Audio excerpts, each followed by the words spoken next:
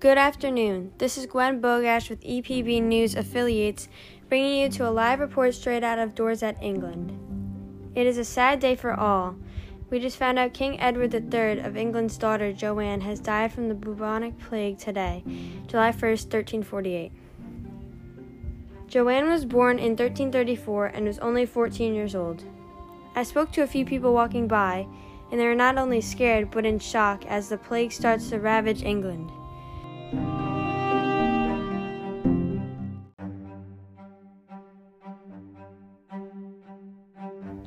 The outbreak has become unstoppable, and it seems to be spreading faster and farther each day. I will be heading over to where we believe this all began here in England.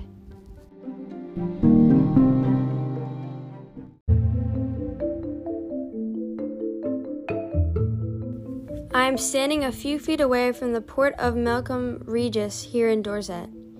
This is where we are told the plague entered in England. It was last month when a French ship docked here and someone on board was dying of the plague. Not soon after that, the people here have become sick.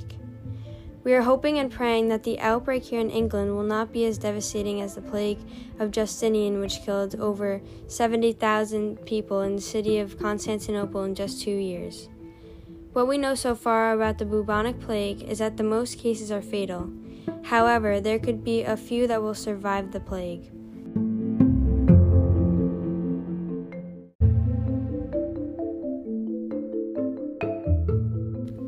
Symptoms to look for are headaches, vomiting, and high temperatures. Doctors also have explained that your lymph nodes in the neck, armpit, and groin will start to become swollen and painful.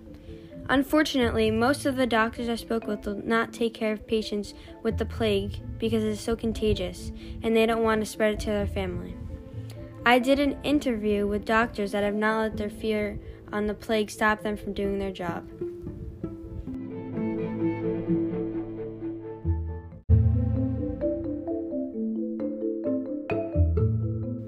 However, when taking care of these patients, the doctors wear a protective suit.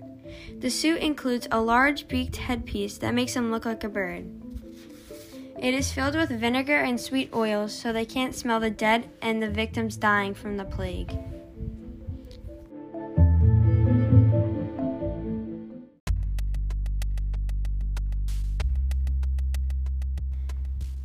I am now going to head to the center of town where I can see fires in the streets. They are burning the deceased victims. As I am getting a bit closer, I am able to see the gruesome scene. Burning victims is one of the preventive measures we use here in England and other parts of the world to try to stop the spread. We have learned that the plague is caused by an infection from a bacteria called Yersinia pestis.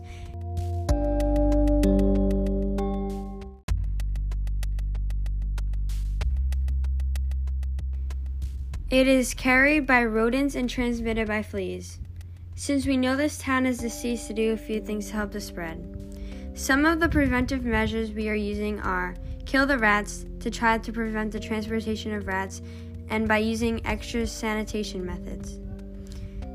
The sight of dead victims in the street is just an awful thing to see.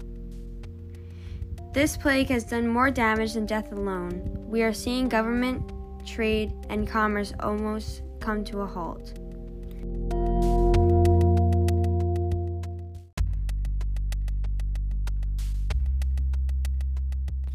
This is due to the fact that not only it is a plague caused by fleas on rats, but also trade itself. We have recently learned that it can be transferred not only from ship to ship, but the fleas can also be inhabit cloth, transferring it from person to person.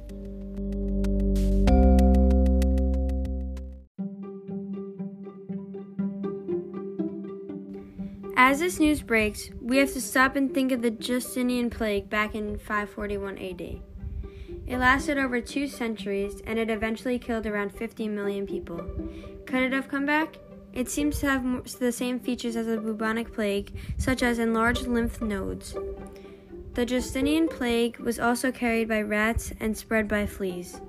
Just like the bubonic plague, it spread from Palestine to the Byzantine Empire, then throughout the Mediterranean.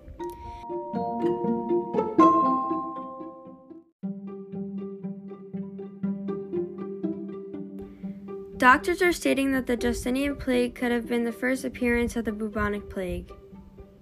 That's all for now. We will keep you updated on the plague as the latest news breaks.